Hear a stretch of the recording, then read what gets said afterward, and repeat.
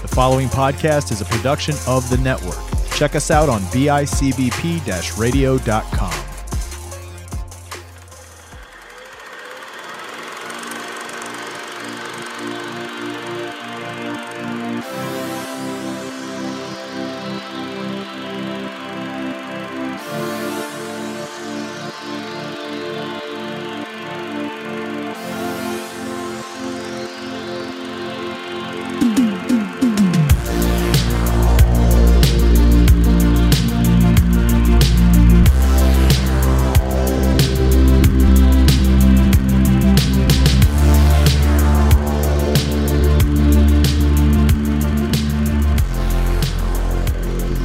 What's up, everybody? Welcome back to another episode of Silence Your Phones, your movie review podcast found exclusively on the network at bicbp-radio.com. I'm one of your hosts, Chris Chavez, joined as always by Sean Fritz, getting ready to get stuck in the arm. Hopefully you don't get sick.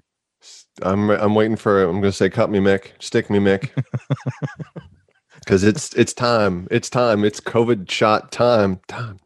I saw that the CDC is drafting up guidelines in terms of what you can and can't do once you've received your full dosings of vaccine. In terms of like what kinds of gatherings are safer for you, what you can do out in the world now. Like, can you just go around sneezing on people, or well, that's always a no, pre, post, or during COVID, right? And I think I told you about the guy that took his mask off on an airplane to sneeze a couple of weeks back. I almost karate chopped the guy's head off. While you were there? While we were on the plane taxiing, this dude takes his mask off. This is when I was in New Hampshire, beginning of the year. This guy decides to take his mask off, his N95 mask, take it off, and then sneeze. Does he not realize the point to the mask? Did he not realize that I had sharpened my pinky up just so I could karate chop his head clean off? It would have been a very cool kill to insert into Battle Royale, by the way. You imagine that shit, dude? Man, that is crazy, dude. Like, people drive me nuts, dude. I don't get like just not understanding like just common decency. Well, and common sense too. And let's talk about this real quick, because we are coming up on this time last year was the last week of known existence. Yes, which also high means fives and handshakes. Yeah, which also means happy birthday to us. We've been doing this for a year now. Contagion kicked it off, and so did the pandemic. Well, Contagion kicked off the pandemic for the acknowledgement of the pandemic for us. We did kick it off with Back to the Future, man. If only we could go back to the future. Oh, that's true. That's true. Back to the Future was the one we kicked off with. But there are 17 states, either as we're recording it this weekend or in the upcoming week, that are set to expire their mask mandates. Yeah. Why? I mean, Florida's one of them. That's obvious. Wow. Yeah. And Georgia, I mean, that guy's a dumbass, but bleep that. Don't, because he should know that he is, but I mean, he's not a listener anyway. But I hope his staffers will tell him that he is one. But there's 17 states. Thankfully, I live in a state that is like, we're going to use common sense and logic and listen to science. Yeah. This thing that up until January 21st wasn't really a viable thing. Can't imagine what happened on January 21st, but right. But science. Yeah. And 17 states, like a third of the country, a little bit more than a third of the country, they're saying, no, masks aren't really necessary anymore. So good luck. Nice knowing you. It's going to be interesting, dude. I think they're jumping the gun. I think, there's this kind of complacency that's happened where people are just kind of like, okay, we've been living like this for a while. We're done with it. Like we are literally done. People were saying they were done at 6 months, but now it's about a year, and they're like, okay, we're done for real. And now that there's a vaccine out there, we're going to be going back to regular life. But I mean, there are many reasons why they are thinking that. I mean, a lot of it is impatience. I mean, stay the course is definitely a thing. I mean, there were what, 3 years in the early 1940s where people had to give up a lot more, and hence the term the greatest generation, and that generation raised probably the greatest second generation. I'm going to keep tying it back to this movie, but this movie really affirms that. Wasn't this great? Like, this felt like quite a message to this idea of an entitlement. Yeah, like all right, you're going to knock that shit off, or else we're going to strap a sweet ass necklace to you where I can hear you and I can track you. It's like, it's the equivalent of like iPhone spying now, Where's my iPhone? Where's my iPhone? Yeah. Except it's got downloadable explosives. Oh, can you imagine? Let's not go there, Chris. I don't want to tip my hand too early, but yes, very much so. So yeah, dude, let's get into the discussion. We're talking about the movie that we watched for this week. We're talking about a documentary. Oh God, right? That'd be amazing. We're talking about Battle Royale.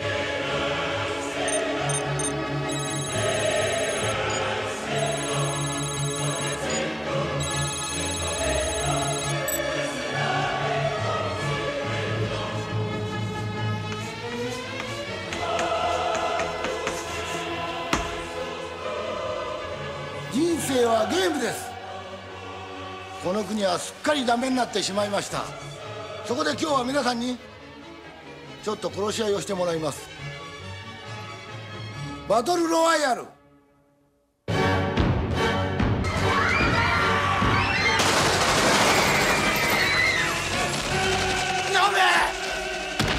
嫌なやつだと思うかもしれないけど、他のみんなが怖いもん。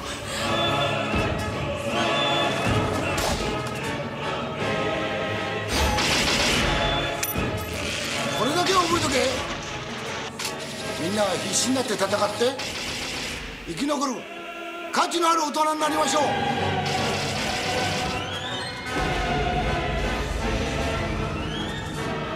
藤吉、指導してんじゃねえ。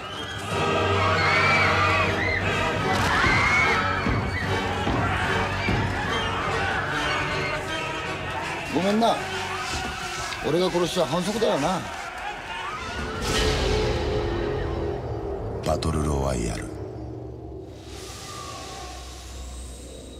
残り41人12月16日ロードショー So I remember seeing this back in my 20s. I was for a while there. I was really into a lot of Japanese and Korean horror films and action films. I was really getting into these kinds of films.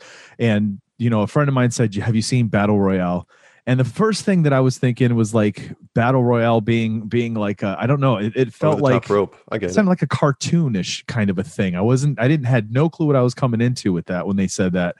And so that we sat down, put it on, and I was just blown away from the beginning. I was like, okay, I see what this is. Just the Royal Rumble. What are you in reverse? What are you doing? Yeah, it was interesting. And then as you continued to watch the film, I just remember going like, wow, I just couldn't believe the level of violence that I was watching. How about you? Is this your first time seeing it? First time viewing. And I'll give you a little background because I learned this not long ago. Not on the movie, but on the Japanese the culture and the temperature in Japan at the time. Mm-hmm. So this was released pre 9/11, which is a very different time in all of the world. But in 1994, I believe it was, there was a bombing in Japan, a terrorist bombing. Most people don't know about it. I didn't know about it until recently. No. So the company that put out Battle Royale, Toei, is the same company that does the Super Sentai series. They also did Metal Heroes and a number of other kaiju based shows, which become Power Rangers and a bunch of other abominations that didn't land in the States. Power Rangers being basically the one that survives continuously, sometimes unfortunately, but like this season, it's a rough one. But there was a bombing in 94, and the 1994 season of Sentai or the 93 season was I can't remember what it was, Gal Ranger, I believe, which was very violent. And 94 was O Ranger, which became Turbo in America in 95, but it was a satire season. It was a parody, more or less, because they had to tone down the violence because of the recent bombings. Okay. And then 5 years later, this comes out, this novel, and then a year after that, 6 years after after the bombing, this movie comes out, and we're like, well, damn. I mean, it's funny how society, and I have no idea how the Japanese society works. It's how quickly the news cycle and the internet has helped, like Switches with to- Syria and all that stuff, like right in around this general time frame, and not long after, everything takes over and is so quickly forgotten. Yeah. So I wonder if that's not what happened here with this, being who knows what. Yeah, this film definitely deals with some things that are definitely taboo even today. Back then it was taboo, still taboo today in terms of the themes still of this true. film. You know what I mean? But potentially still has merit and accuracy, I guess you could say. For sure. So let's get right into the plot, man. Let's get into the plot of Battle Royale.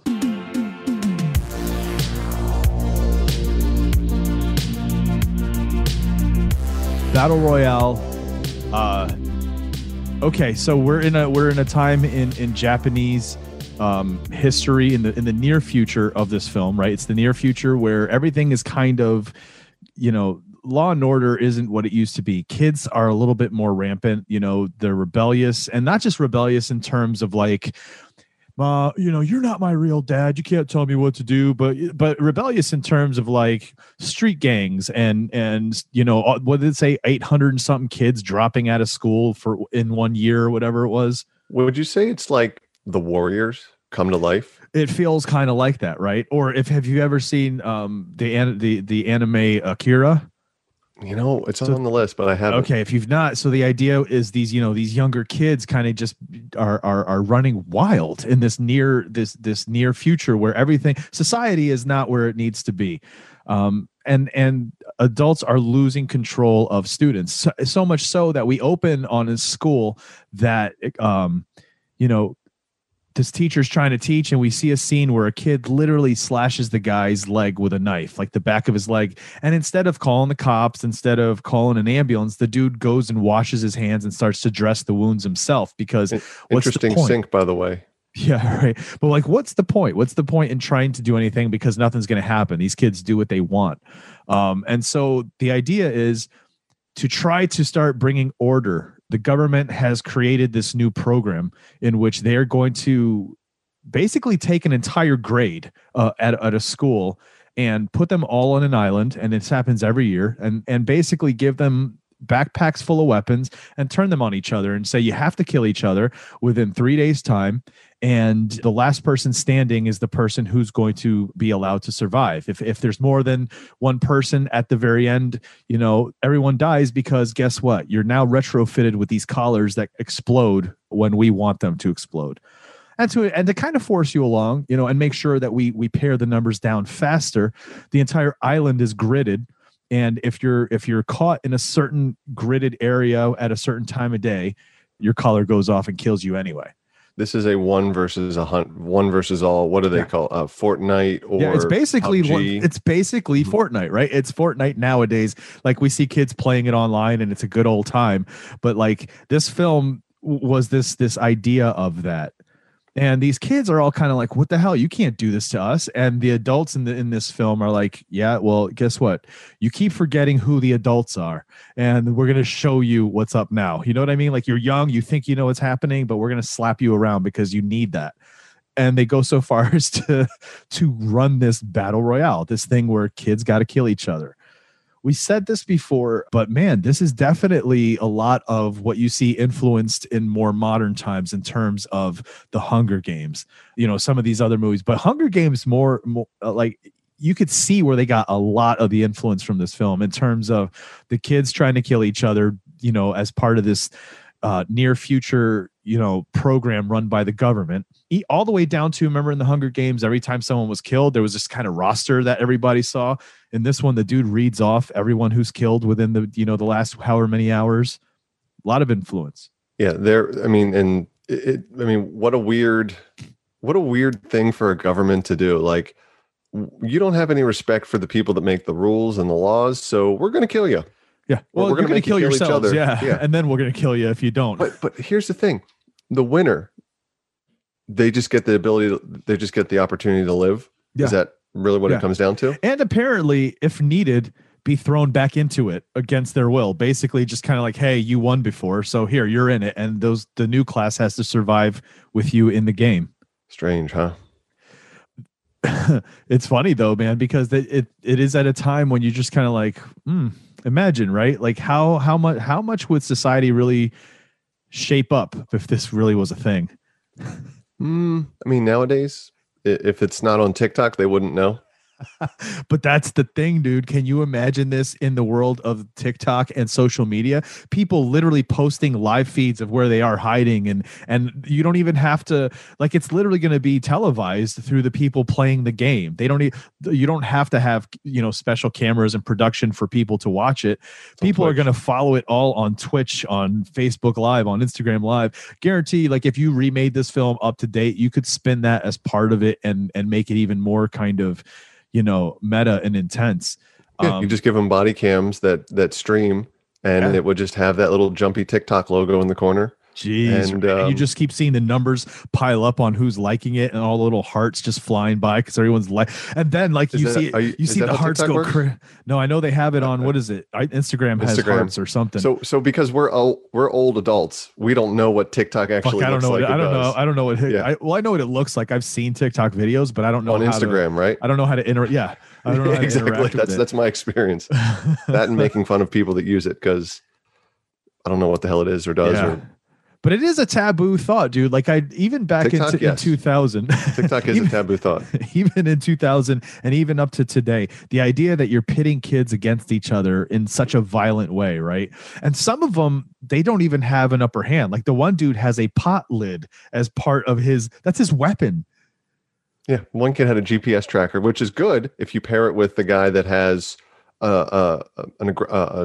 like an assault weapon or instead of a defensive weapon, what's the opposite? A proactive weapon? Yeah. A projectile of sorts. It's definitely interesting, and it adds to kind of like the intensity of the situation, especially when the person with the pot lid is kind of the main character that you're following. He's a protagonist that you're supposed to be interested in, hoping wins the game. Mm-hmm. It's like giving Katniss Everdeen a carrot and saying, this is what you're going to go out there and survive. You're supposed to follow her and hope she wins, Eat it or dangle it over somebody. But dude, yeah, it was, it's definitely for the plot itself speaks volumes to social commentary. The idea of how the youth is viewed by the adults, how the adults are viewed by the youth. This constant struggle that's constantly happening at all times of generational, right? This generational understanding. There's always the older generation that never understands the younger generation, and the younger generation saying, you don't understand us. We're the new thing. Like, you're antiquated. It's almost like the disparity between the classes in Parasite. The Parks and the Kims. It's very similar, except it's age gaps. Yes, exactly. Then you had this other kind of thing happening too in this story with the main teacher, who was the one running it. After he gets his leg slashed, you find out that that's the class that becomes that's selected to be part of this year's battle royale. And the main teacher comes in and is just like, and I don't know if they do it in terms of, do they bring the teacher all the time? Does a teacher nominate their class? And he was the one who won. Or does that guy get a murderous rage and kill as many as you want before we start? He shoots how many of them? Yeah. Well, he threw the knife in the dude's freaking forehead, dude. He just that was sick, dude. And he showed up just in his casual sweatpants, like just chill. And he's watching the video, cheering along to it, like, "Come on, guys, get into this. This is gonna be fun." Although, what's the deal with those requiems and those? So yeah, I definitely want to get into this in terms of the way this is filmed, because this film, again, you said this earlier, we're not familiar with Japanese culture, right? This has to be something that is part of like the way Japanese culture tells stories or puts across their films. Because like I was watching this, and then you would have these requiems, or you'd have these just solid black screens with subtitle, like title cards on them, right? Mm-hmm. Just saying quotes or saying something. And it's outside of the film. It's not what's happening in the film specifically, but it's almost like this, requiem, right? So the dream state, this kind of like, it informs a feeling or idea of what's happening yet in the film. So for me, I saw them and it came across as kind of artistic in pushing across the thoughts, but I couldn't tell you. I was just like, I don't know. This feels very much like I should know Japanese culture to understand the impact of how this is coming into the story at this time, you know? Yeah, there's a little bit of a barrier there. We're just not 100% in the loop on it, but I think you don't really need to know. I think that this movie in a vacuum is how it's intended. Mm-hmm. You know, so that it is social commentary, but at the same time it is, you know, it can be seen 21 years later by two white guys, well, 1.5, that are I'm the full one, by the way. Yeah, there's just a lot of unknowns here, but they kind of work without the title cards and the subtitles, or not the subtitles, the title cards. You just kind of hoist it into this weird part that you're just like, I don't know what's going on with this. Why is the teacher and the young girl eating ice cream novelties like Chief Crunchies, which are delicious, especially the strawberry ones. Yeah. Oh, I want to go get some of those later. And just sitting on like a flooded out plot of land bed or something. Yeah, they're like at the docks or something, and it's just weird that it shows kind of like that relationship. And I think so. What I took from that, she was the one that went to class all the time, though, right? So she was a model student, and she respected him, and so he knew he was respected sense. by that. And so I saw this as being part of how they tell the story, and it's supposed to impact us in a specific way. But again, we don't know; we're not a part of the culture, so it's lost on us the actual deep meaning of how to impact us. Doesn't he bring her an umbrella too? There's something, dude. Yeah, yeah. So, and he comes out to her to make sure she's okay during the game. Like, and that was right after he got a call that his mom was sick.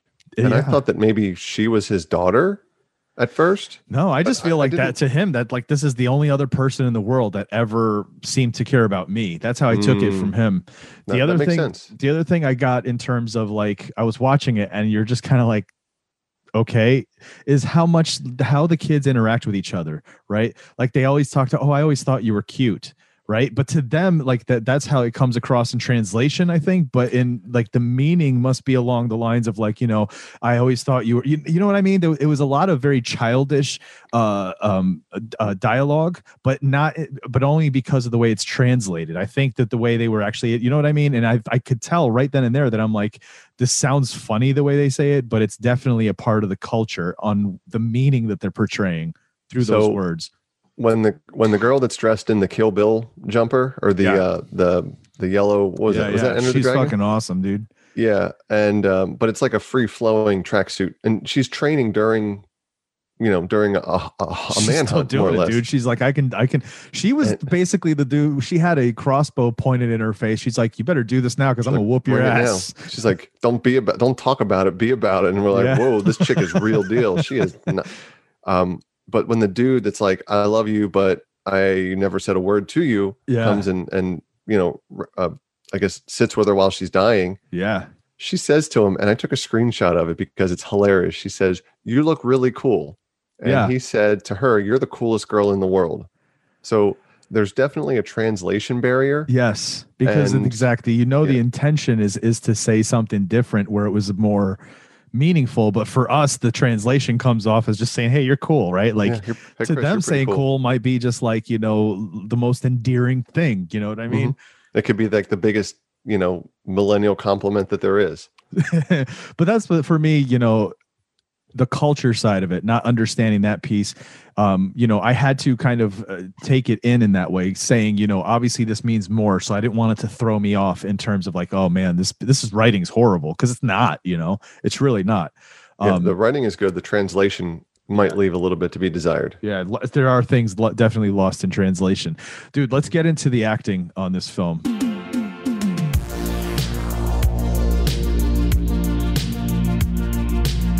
This is Japanese acting, right? Like, I don't know if you're familiar with many, Japanese action films and stuff, but man, that just kind of the flailing, kind of screaming, like that kind of intenseness to the way they do that. There's one scene that I wanted to find an ice pick. You probably know which one I'm talking about. It involves a lighthouse, where that girl poisons the food that the dude was in. Oh, yeah. And I was just like, so I was watching it. Everybody's screaming at each other. I had to turn the volume way down, first of all. And then so it's 4 women in a room. Yeah, in a lighthouse. Young teenage girls. Yes, 4 teenage girls that are expected to do the Japanese style of "we're about to die." Yeah. You know, I guess is really what it comes down to. Yeah. Because, you know, then eventually there's blood erupting, you know, at a little bit more than a standard drip rate. You know, it's basically, if you've seen the movie Kill Bill, yes, honestly, that influenced a lot of this movie. There's also 1 or 2 female actors that are in this movie that were in Kill Bill. Hold on a second. When did Kill Bill come out? 2000. So this was before Kill Bill, yeah? Oh, yeah. This definitely influenced. You could definitely see a lot of the influence that movies like this, because there have been different kinds of movies from Japan that are ultra violent in this kind of regard. You could see how this influences Tarantino for sure. Oh yeah, and in Kill Bill, I mean, when there's when someone loses a limb or the spraying something, yeah. So the girl on the track with the tracksuit is the girl that was in Kill Bill. She's the one with the the mace, the whip thing, yeah. But the scene at the lighthouse, that scene in the lighthouse, man, like that's when I said yet again, I don't understand teenage children because they're just so knee-jerk, fanatical. The idea of the scene is that our main male character fell down a hill with his trash can lid or with his cooking pot lid. Yeah, and some guy had a hatchet, and the hatchet ended up in the guy who originally had the hatchet. Yeah, in his and forehead. One of the girls had seen it.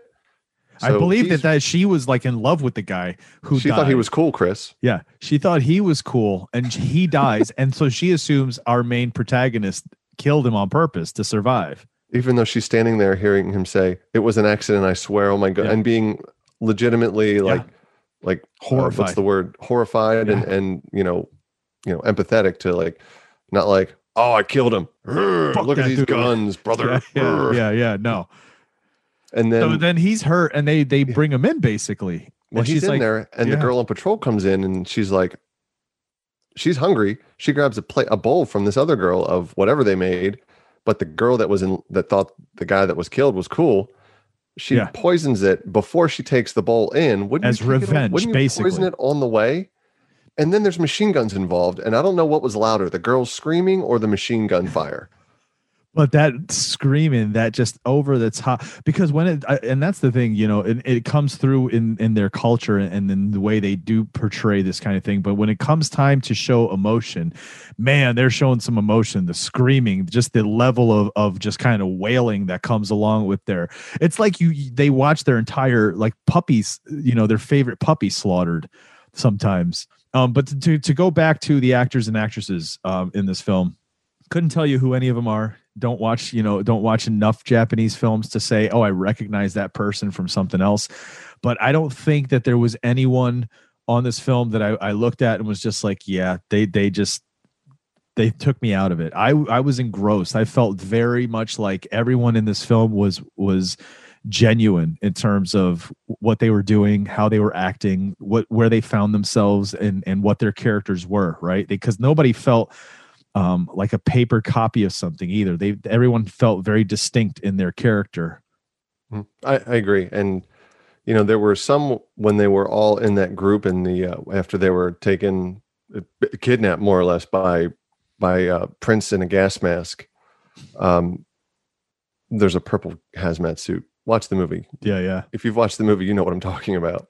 But there were a couple of the girls that looked, because I had just not recently, probably within the last 6 months, watched Mega Ranger, which is the 1998 version of Sentai, which became Power Rangers in Space in the West here.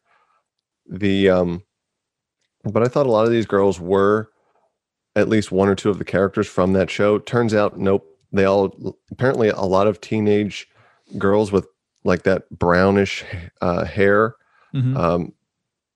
look very similar at that age. When they grow older, they do look much more unique comparatively. But at that age, apparently they all look a lot alike. Because even watching different seasons of Sentai, they all look they have a lot of similar attributes at the very least. Yeah. it's the look too. It's not just the look. It's the haircut. It's the way and they they're all wear wearing the specific same clothes. ugly ass tan suits. Exactly. So it's almost, and that's the idea behind, you know, when you wear these schools that have uniforms. It's about The when it's a kind of a conformity, it's a Mhm. collective. It's you're not just a singular person. I don't know if that's a positive or negative thing, but you know, it is the thing that it is. To speak to that again, don't know many of these people, but the acting was amazing, I thought. So we have the main character Shuya, right? Played by Tatsuya Fujiwara. He's actually been in Death Note. Have you seen Death Note? No, I've seen Death Note, a lot of these. which was after Battle Royale, but you know, before that, had never seen the guy. He did a great job. You know, I thought he was enough of he had enough in a little of his backstory that you got to kind of feel for the kid and really pull for him, really wanted him trying to get out of this thing alive. But he had that hero thing that was happening where he would rather sacrifice himself to make sure someone else survived, right? Because he promised his dying friend he was going to take care of the girl that his dying friend had a crush on. He was going to make sure she survived this thing. He thought she was cool, Yeah. Everybody thought each other was cool in this thing. which is, I mean, that's standard for, I guess, you know, school crushes and whatnot. Maybe that's what they were trying to, you know, relay in one way or another. Yeah. Or, Now the guy who plays the teacher, Takeshi Kitano, I thought he did a good job too, because there was he's great, but he's a public figure too in Japan. Is he really? He's an actor, comedian, game show host. He's well known, huh? he's a comedian, which is hilarious because he's not funny in this movie at all, and he's not even trying to be. Well, it is funny in that one point where all these kids are terrified, and he's just like, "Okay, let's go, guys." You know, video. It's not the meant to be juxtaposition, funny, but it's funny. The juxtaposition of they're terrified, and he's like, "Hooray!" Yeah. Also, at the end, when his phone rings and he just gets up and answers it, I'm like, "What's going on here?" But, dude, I'm looking at his filmography, TV, as an actor, as a director, you know, film. Like the dude, he was in Johnny Mnemonic. really, Like, so he's been in, you know, American films as well, which is awesome. I don't recognize him for anything, but I loved him, dude. I thought this dude did such a good job in this role. Because again, you got this thing where he was a teacher that was frustrated. Then you got the thing where he's kind of like, you know, I'm sure that in their darkest of darkest days, there are teachers that wish they could do this, that wish they could take those troubled students and throw a knife right through their skull. You know what I mean? So like he played that well too. I very much love and appreciate his first two in the list of it basically summarizes his first two movies on his director list summarize his emotion for this movie. Yeah. Violent Cop and Boiling Point. Now I want to watch those films too, because then you watch those films knowing the dude's a comedian, right? Like, but dude, and then there's the other side of him too that made you feel empathetic, the kind of loneliness, this thing that he felt in terms of just needing some sort of human connection and getting it through one of his students, you know, and being able to feel just some sort of, you know, I don't know, acceptance or respect for who he was. The dude, I think he did a great range of emotion in terms of, you know, his acting all the way to the very end where it just kind of gave up.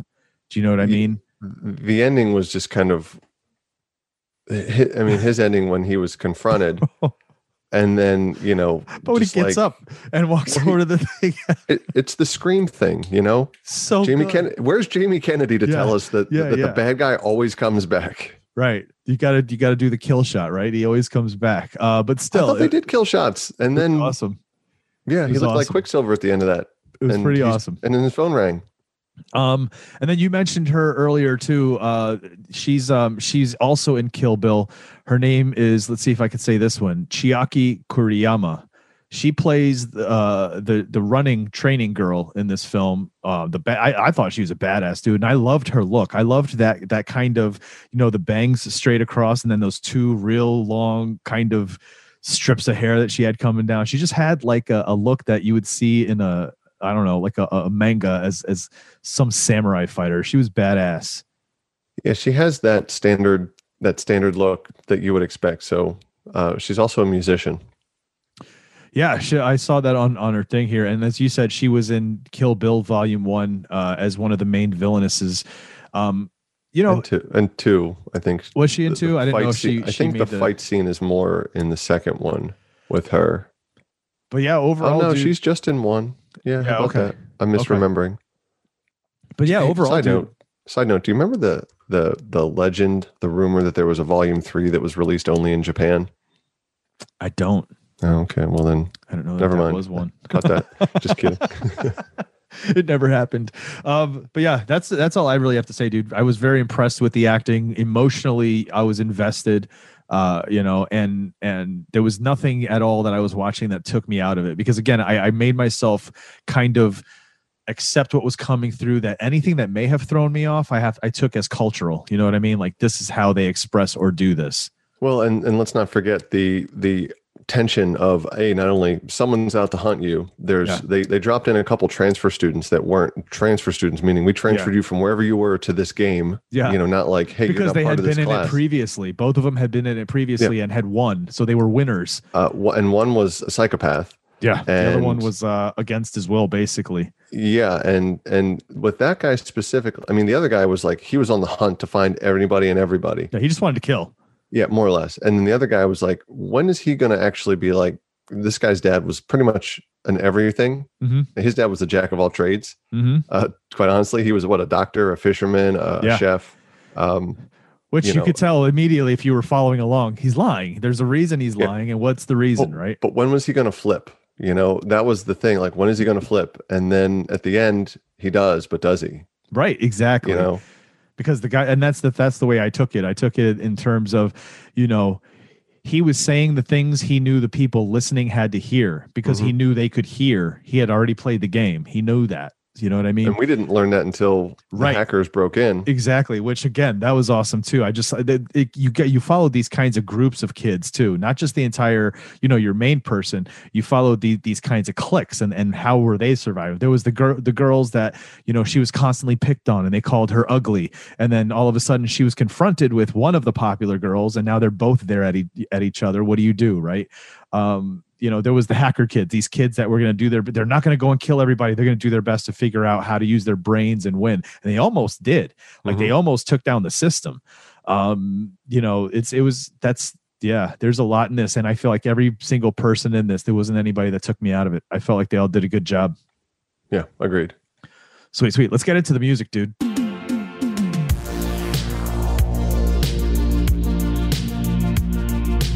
Because the score on this film reminded me of old school style scoring of films. Do you know what I mean? Does that make sense? Orchestral, and like it lends to the scene more than anything. But the dramatics of the scene, it felt kind of like the kind of score you would have seen in a 1960s action film.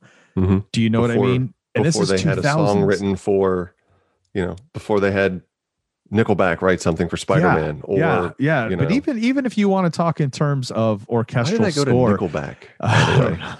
It's Spider-Man. But even if you want to talk in terms of orchestral score, like even nowadays, it doesn't feel, when we have films, unless they're these big epics where you can feel a full orchestra really just putting into what's going on, these buildups, you know, it's mostly minimal, right? Like if you listen to films, a lot of the background score is minimal. It's nothing that's these grand sweeping or orchestral things. Whereas there's all of these scenes that are just orchestral. And then throughout the film, a lot of classical pieces, actual real classical pieces from composers of yesteryear.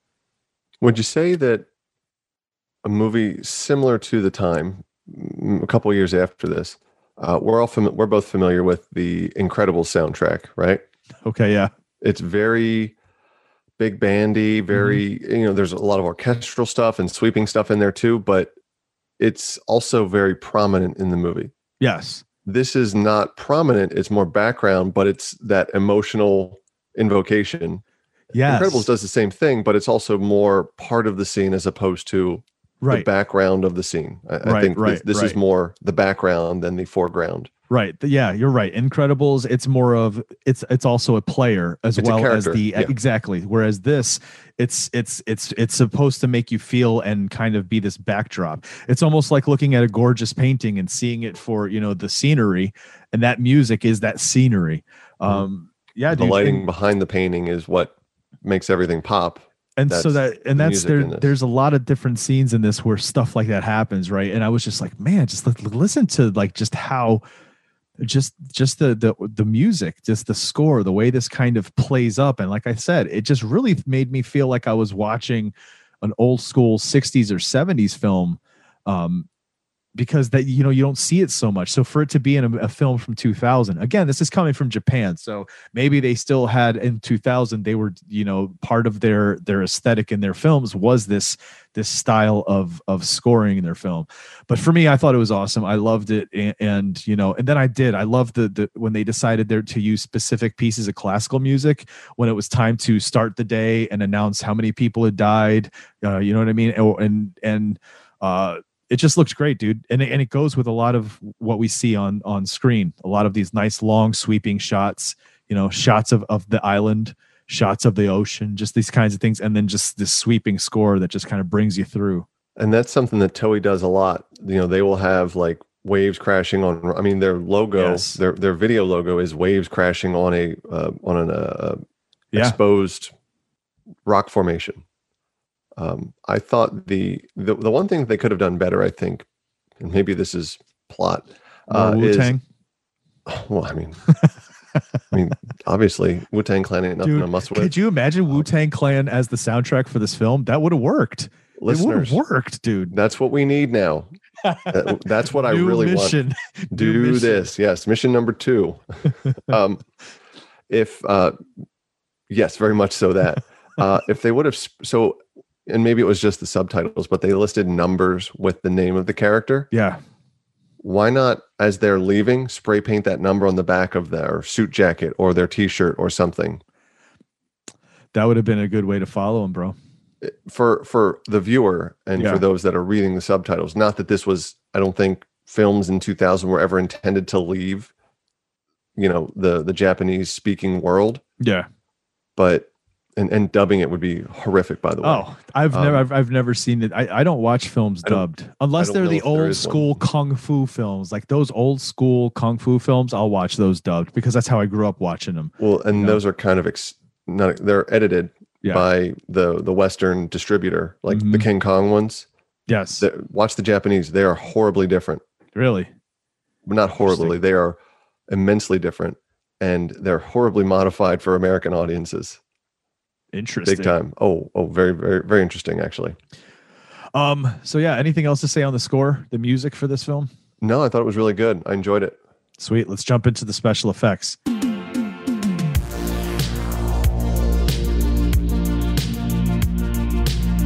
This is all over the place. Practical special effects. Oh yeah. They filmed this. It looks like on 4:3 ratio, and like it's so grainy, it's not even funny at times. So it's definitely, there's not much to do. You could do it. It just looks like King Kong at that point. Hot garbage, stop motion, this or that. But it's all blood packs and prosthetics and and like you said, prosthetics and just practical special effects and special effects makeup, like when having a knife sticking out of your forehead or a hatchet sticking out of your head, things like that. Like you said, blood packets galore. Right? Like if your job is to create those blood packets or put them on the actors. Your kids are going to college after this movie. This film literally put your kids through college, remodeled your house, and bought you a second car, because the amount of blood in this film, again, if you're a fan of Kill Bill 1 or 2 or Quentin Tarantino's kind of ultra violent films that have followed, this is where that comes from. It's very much a bloody film, especially when the idea is everybody's just got to kill each other or have necklaces that go off and explode. I don't think there was any, again, I've been saying this with a lot of these things. There's nothing in this that took me out of the film. There wasn't anything where I was just like, oh God, that looks so fake. There was no RoboCop dying moments. There wasn't anything in terms of a gore or violence that looked like a hatchet job, pun intended.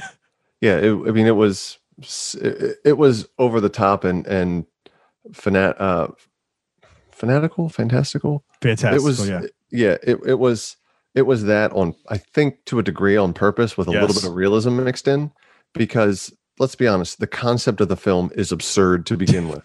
Yes, exactly. So I think they were leaning into that a little bit too. Yeah. This was like the Fast and the Furious of action films. You know what I mean? Like the Fast and the Furious 4, where it wasn't quite, we're going to space, or, hey, let's drag a tank down the street with our souped up cars. Right. Whatever movie that was in. Yeah. It was in the trailer. That's how I know that scene exists.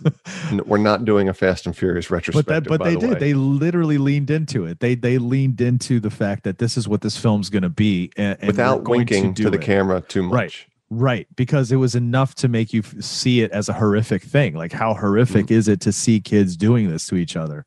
This is a giant what if things get this real. Yeah, basically. This is before what is that, the night where people just kill each other? Oh, The Purge? This is before The Purge, right? But this is the same idea, the kind of purging of delinquent kids.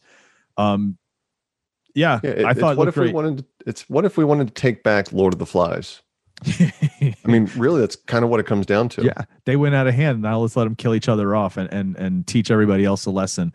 I'm a fan. I'm a fan of action films. I'm a fan of blood.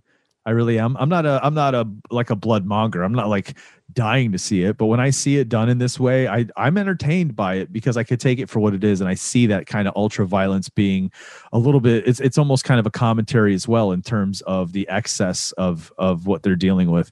But yeah, dude, FX for me are on point. Mm-hmm. So same. That said, we're at the end here. We're going to be rating it here soon. Before we do, what were some of the things that stuck out to you? This was your first time seeing this, whereas for me now it's like my third, fourth time. So there were some things I remembered, some things I didn't. Some things I was like, man, I don't remember that spot. But what stuck out to you? So, I mean, I've kind of mentioned some of them, like at the end when the teacher gets shot a number of times. They're all kill shots, by the way. Then his phone rings and all the kids look at each other, and then dude gets up, picks up the phone, starts talking. Yeah. Like he's just sitting on the couch eating popcorn. No problem. No problem breathing. No problem. Yeah, exactly. No labor breathing. No grabbing any of his ouchies or his boo-boos. I guess his shirt was a giant Band-Aid for all those. Yeah. He talks on the phone and then he gets pissed off, throws the phone, shoots it, and then just dies. Yeah. I was like, all right. Now what's going to happen? Again, right? The translation piece, I think that was meant to be this kind of like thing. And it was like, with my last breath, I'm going to let other people know that, that might be like, who knows? Yeah. The homicidal, the bloodlust in that one student. And then when his eyes are all goofy because of the explosion. Yeah. Oh yeah.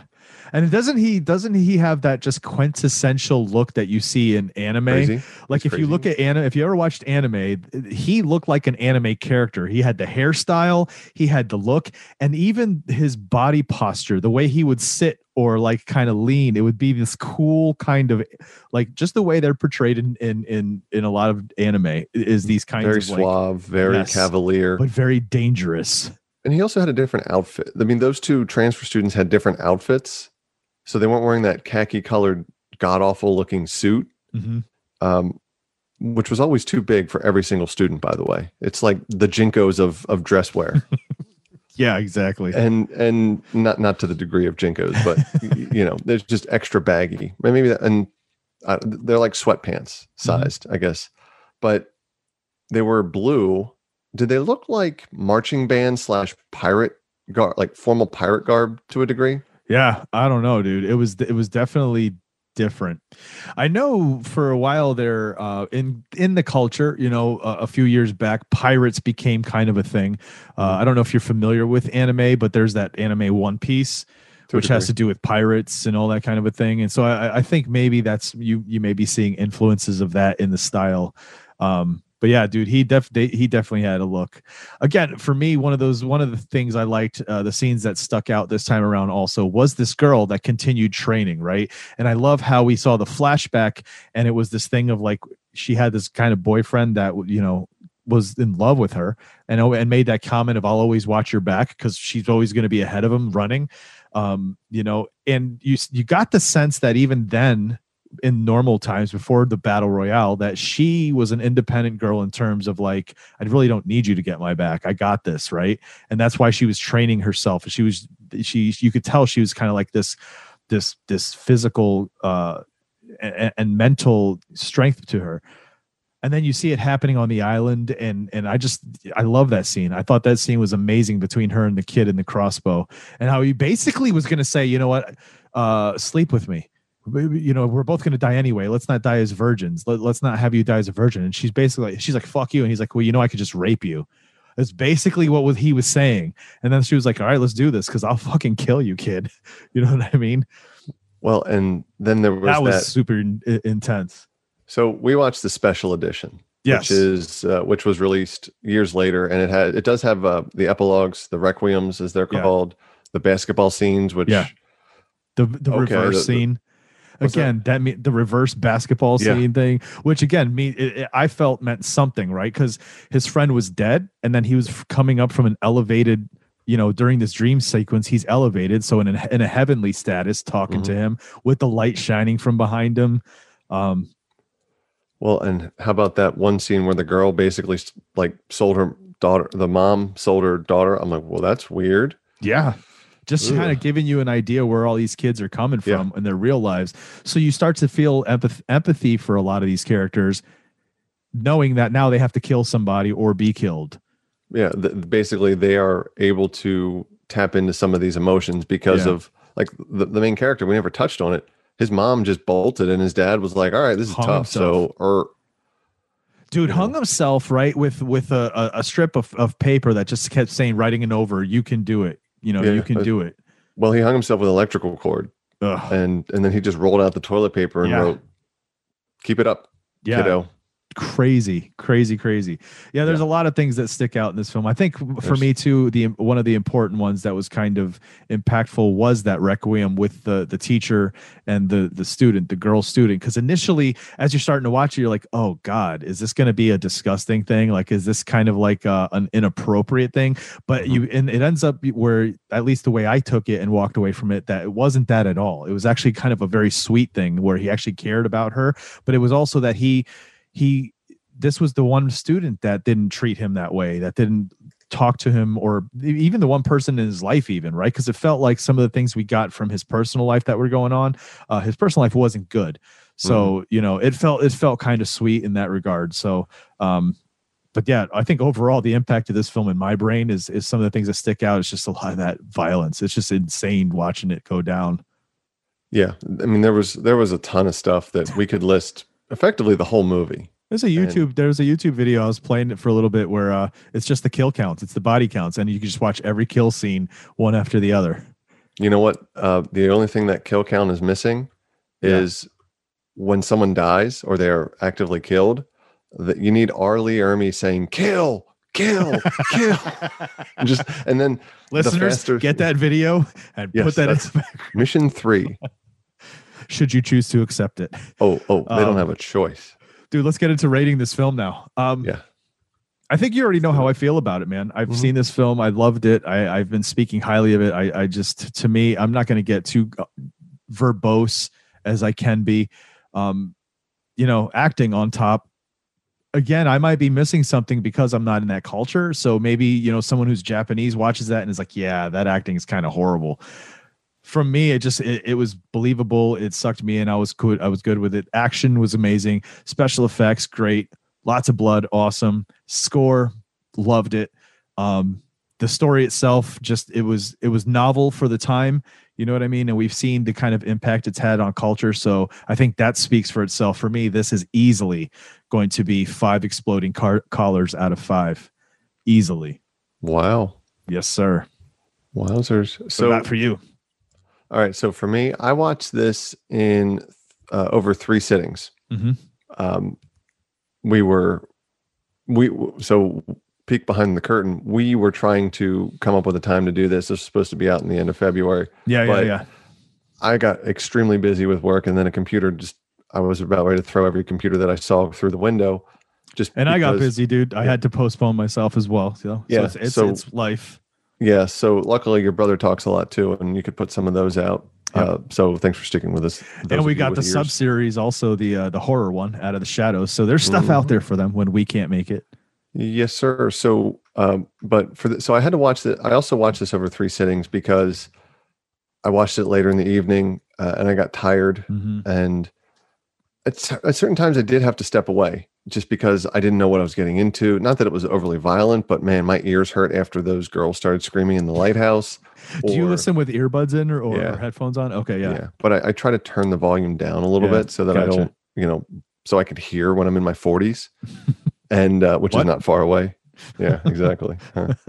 But also, I mean, it was slow to a point, and then in the middle, it got a little repetitive. This person died. That person died. It became Nightmare on Elm Street versus Nightmare on Elm Street 2, or Friday the 13th 2 versus Friday the 13th 3. Gotcha. How is the next person going to die? And for me, that kind of took a little bit away from it. It was the strategy of some people was to take the weapons. Makes sense. But they also had to do it very quickly. I could appreciate that strategy of, I have a trash can lid. Oh, now I have a machine gun. Ho, ho, ho. Yeah. That's a Die Hard reference. So I think that, that kind of took away from it a little bit, the where it was a little slow in the middle. The best part of the movie, quite honestly, was the teacher.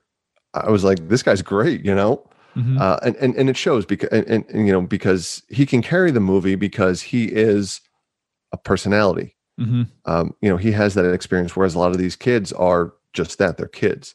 The main male character, I want to punch him in the face. Did you really? So pitiful. Oh, he was so weak and pitiful. I'm like, dude, suck it up. And then when he's like, you're like, suck it up, you little bastard. I was like, get a haircut too, by the way. But someone's weapon should have been a pair of buzz cut. Yeah. But that's I guess the hairstyle that's at amazing. The time. Gotcha. I really liked the transfer student that wasn't the crazy one. More so. He was just kind of like a jerk. He's like, I'm an asshole, and that's cool. So if you have a problem with that, that's your problem, man, not mine. Yeah. And I thought, and I was waiting for something to happen between him and the weakling, the weak main character. It didn't. To Shuya. And I don't know, just like the kid, teenage love and angst. I'm so over that because it's not. I can't relate to it anymore. Because it's not like I'm not in that environment anymore. Gotcha. You're not walking around telling girls they look cool. No, that's or that they're cool. No, I'm too cool to say that, Chris. I'm the cool one here. But you're really cool, buddy. That's something I can't really relate to. Plus, that's not the kind of person I was at that time in my life anyway. So, and I'm not taking away from that. I'm not taking away from the movie for that because, I can't relate to that portion of it, but a lot of people can. But I think I'm still going to give it a high ranking, 4.25 out of 5. Okay. It was solid. Good. Yeah. And I think I have to watch it again. Not today or tomorrow, but I think I also have to watch it on a TV. I watched this on my phone. So I think that might have had something to do with it. And a straight viewing, straight through. Yeah. Yeah. I debated about watching it this morning. I didn't, but I debated, but I think I would have been less interested if I had done that. And also interrupting it, I think took me out of it and put me back in a little bit. So I'm trying to factor that out. Yeah. So that's why I still have to go 4.25. Nice. 5. Still a solid rating, man. Again, you can't deny the impact of this film. And then again, overall, as a film, the overall package, it delivers in exactly what you're getting into. You know what I mean? Absolutely. What are we doing next, dude? What's our next film on deck?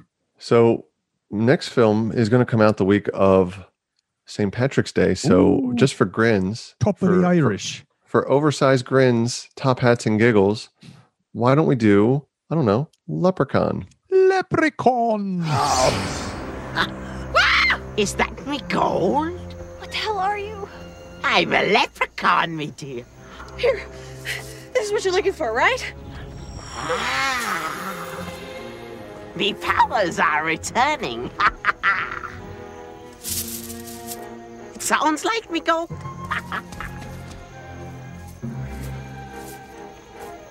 It looks like me gold.